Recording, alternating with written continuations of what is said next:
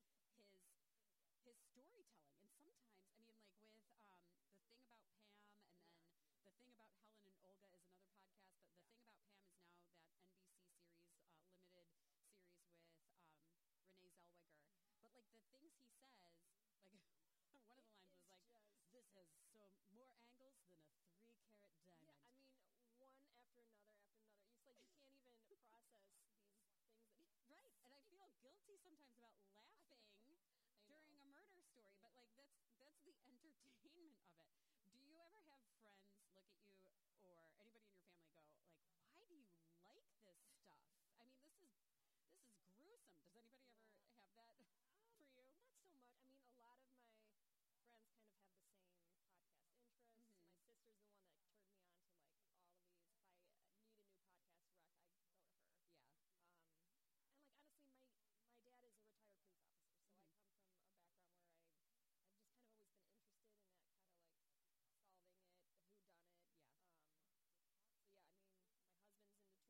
My sister's the one that turned me on to like all of these. If I need a new podcast rec, I go to her. Yeah. And like honestly, my dad is a retired police officer, so I come from a background where I've just kind of always been interested in that kind of like solving it, the who done it. Yeah. So yeah, I mean, my husband's into true crime. I feel like we're a true crime family. Yeah, it's a trend. It's a trend, and I'm always kind of laughing to myself when I'm folding laundry, in my in my house, or like gardening, and I'm listening to true crime podcasts, Right. listening about murders. I feel like, is something wrong with me? So I talked to Dr. Susan Albers with University Hospital about like what is the attraction, and is there something wrong with us, and what is it about the stories that really pulls us in? And is it like a fight or flight? So this is what she had to say. It's really natural and human to be inquisitive about human behavior. These true crime shows give us a brief glimpse into what makes people tick. Why do people commit these crimes that we would never even think of? In many ways, it's similar to the phenomenon of a train wreck where we just can't tear our eyes away.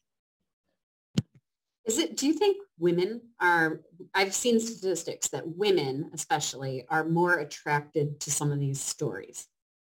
A 2010 study actually examined this and found that women are disproportionately attracted to true crime stories. And here's why, because essentially we are doing research. Our minds are becoming attuned to all of the dangers that are in our environment. And women are often more vulnerable to crimes. So they want to be prepared.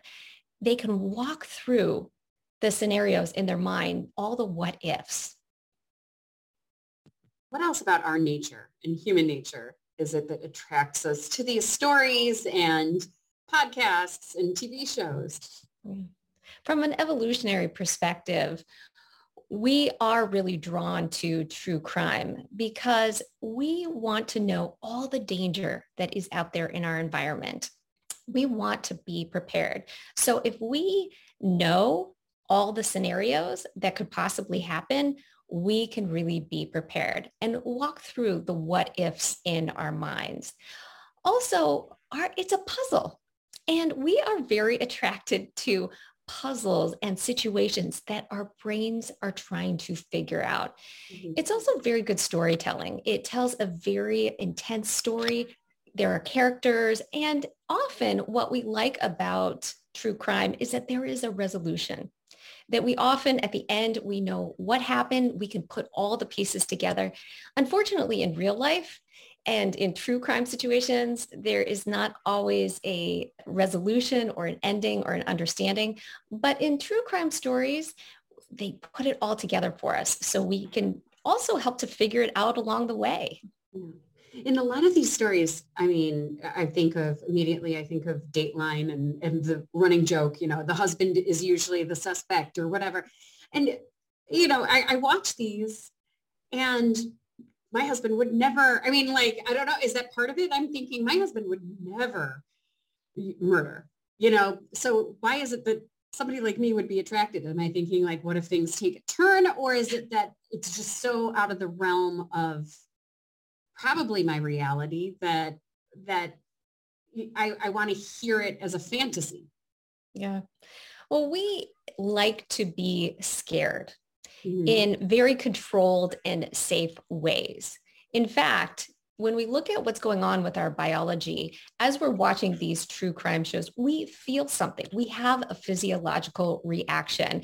Our adrenaline starts to get pumped up. We go into the fight or flight response. And so it's something very visceral that we feel. It's a little bit like why we like on Halloween going into fun houses or Halloween houses, because we like to be scared and to feel something. It's a little bit like when we're watching romance movies. If it makes us cry and we have a physiological reaction, we can feel it. We're very attracted to it. We remember it.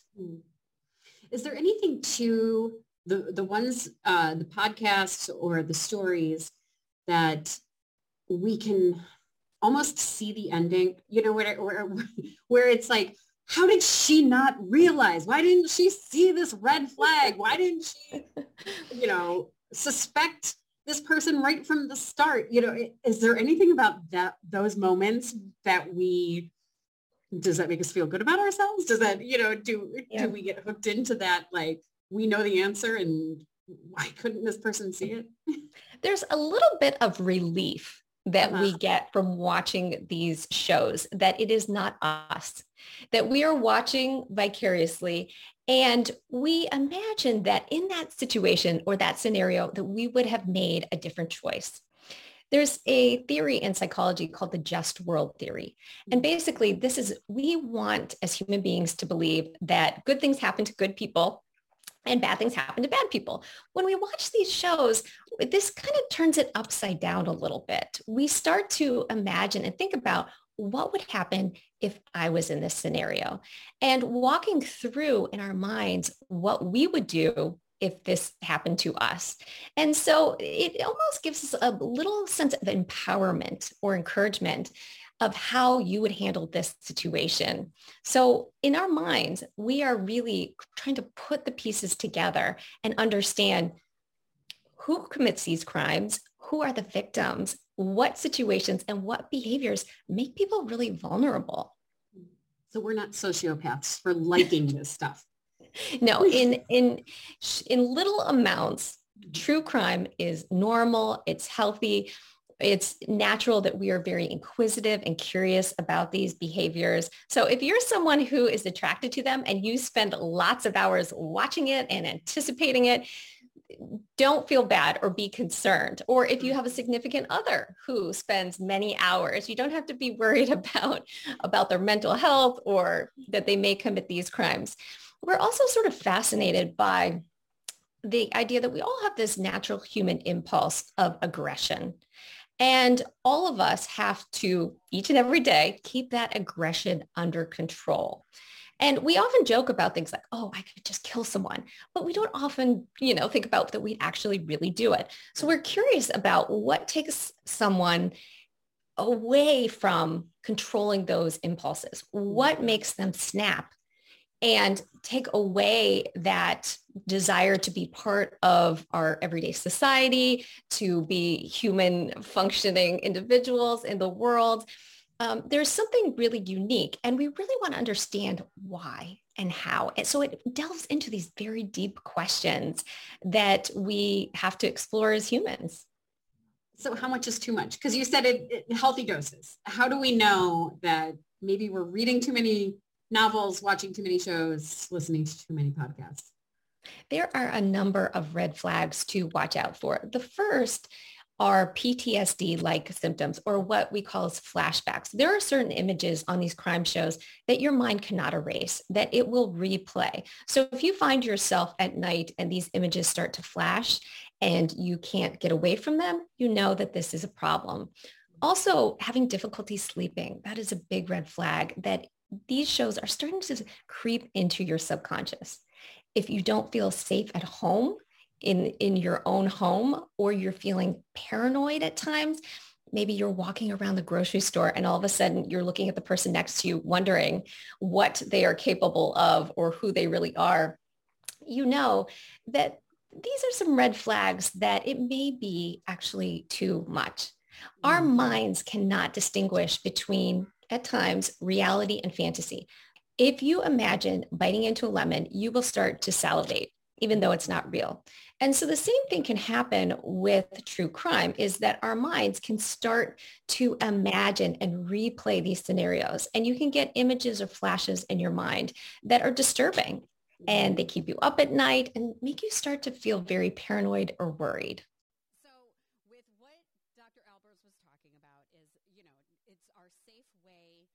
feeling scared, of a neatly wrapped up story where there's an issue, there's an investigation, and then there's a solution.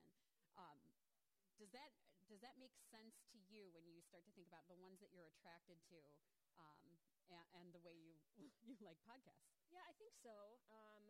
Because of course everyone wants it to be like wrapped up in that little bow. I Yeah. mean, that's what, when we watch a TV show or something, Law and Order, the case gets solved in an hour. It's like that's not what real life is. Right. And I think we get that. But even if you're going into a deep dive in a podcast, it's still going to give you more information than you would get like from watching the news or reading an article, and it kind of just brings it all to you. Yeah. Um, And then Yeah. with what she was saying too about like how as women we're more likely to be victims, and this kind of we're almost like doing research in our own minds of like, what if this was us? And one of the ones that you and our other producer Jenny told me about was the Sweet Bobby, which was about catfishing, which the whole time I'm like, why didn't that was a red flag. And of course we know the ending and we know how it wraps up, but with those type of stories, I feel like they're almost good reminders, because this was a story about how a woman got catfished and how she was never actually seeing the person in person, maybe once, but it was a case of stolen identity. She would ask to meet up with the person. He always made excuses. Like those type of things, I feel like are good research for. Like I almost want to have my daughters listen to it when it's an appropriate age to be like, don't start talking to somebody online if you don't see them in person. I think that case in particular was really interesting because, like you said, it was a case of stolen identity. This was someone that she thought that she knew, and she thought that her family knew, and supposedly he talked to her family members. And not to be like a spoiler, but the person that was victimizing her was someone she knew very well. Yeah. Someone who should not have been like reveling in the fact that they're putting their loved one through this horrible situation for 10 years. It's not like it was a couple years or, a few months. It was for 10 years. Yeah, I feel like that one's almost like a PSA of like everybody who is just, when teenagers are starting to get into social media, I feel like they need to listen to Sweet Bobby, because it's not that graphic. It was just disturbing in the way that somebody she cared about really just destroyed her life. But then, the other thing, like the common theme, especially in these Dateline podcasts, I'm noticing, I'm like, if anybody takes a life insurance policy out on me, they should be suspect number one when I go missing or I'm dead. Yeah. I mean, that's another like red flag that where I think when Susan was talking about like you're doing research on like, could this be me? Yeah. Could this happen to me? That's one of those things where it's the two that I mentioned that were the Dateline podcasts were not husbands getting jealous over an affair or something. It was a little bit of a different situation. Yeah, and I think you learn like there's one thing I think is really important about these true crime podcasts is like it's not a boogeyman. You're not going to know the bad guy when you see them walking down the street. It can be anybody, and most often it's probably going to be somebody that you love, and that you don't want to believe would ever do something like this to you or to anybody else. Exactly. So I think that's like the really hard part of it, because when you're not that type of person, of course you're going to trust them, because that's what you would do. Right. It's not the random it's stranger you're standing next to at that a grocery whole store. Or something. 80s, 90s thing of stranger danger. Yeah. Seems like one of the most dangerous things that could have happened, because especially when you're dealing with like kids, like if there's any type of problem, it's usually not a stranger. It's usually someone that they know and that they love. I know. It's so sad, but I know. yeah. This is all good. It's research, like she said, where I don't feel as guilty for being attracted to these stories when I hear like, that's why we're drawn to it. It's just funny that it's a stereotype, and I think but these podcasts and shows that are on, it's not like this is a new genre either. No, like there were murder mystery novels way back when that were some of the most popular, like Agatha Christie novels. I mean, this is what people have been drawn to for years. So it makes me feel better about like, okay, wait, this isn't something new, and I'm not like, somebody who's just, obsessed with murder. Yeah, it's just more available. Yes. You don't have to seek it out as much. I mean, you can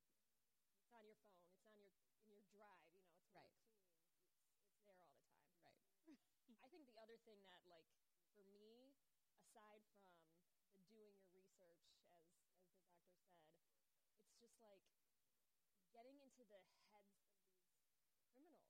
Yeah. Like, how do they do this? What goes through their heads? And like some of just the depravity that Mm-hmm. that exists in society. It's something you don't want to think about, Right. but it's also something that's there. And I don't know.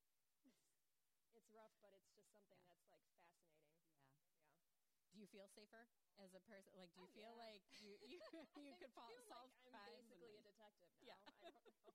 I don't know. I think we all feel that way after a few of those. Anyway, well, I'm so glad you shared your favorites because I always come to you for recommendations, Yeah. and we'll have Can to I give a chat couple more? I Yes, have so please. many Oh my more. gosh, please. One that I think is also, I forgot about this one at first, but it's called Real Crime Profile. Okay. One of the main hosts is actually a retired FBI agent and criminal profiler, Mm-hmm. and he's a former writer on the show Criminal Minds. Oh, So okay. after his FBI career, actually towards the end of his FBI career, he was involved in being a writer on the show and a producer. He's taken over the new America's Most Wanted. Oh, wow. They revamped that show. Yes. So he's like one of the producers on that show. He is just fascinating. He was involved in the 9/11 investigation. Like any big case, Uh-huh. he was involved in. Bill Cosby. I mean, like the list goes on. Yeah.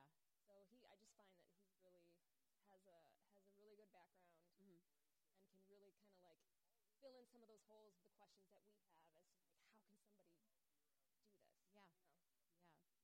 Any others before we go? Gosh, I have so many others, but they're escaping me right now. I think that's enough homework that you gave us. I mean, just Yeah.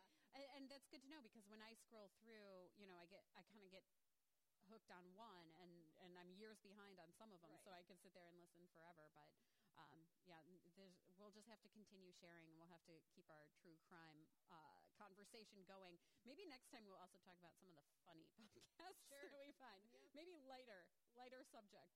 So, all right, Brooke, thank you so much. Thank you. And thanks to all of you for joining us on the Mom Squad Pod. We'll see you right back here next time. Thanks for listening to Mom Squad Pod with Maureen Kyle from WKYC Studios. Subscribe now so you never miss an update. And find more on everything you heard here on WKYC.com and on the WKYC app.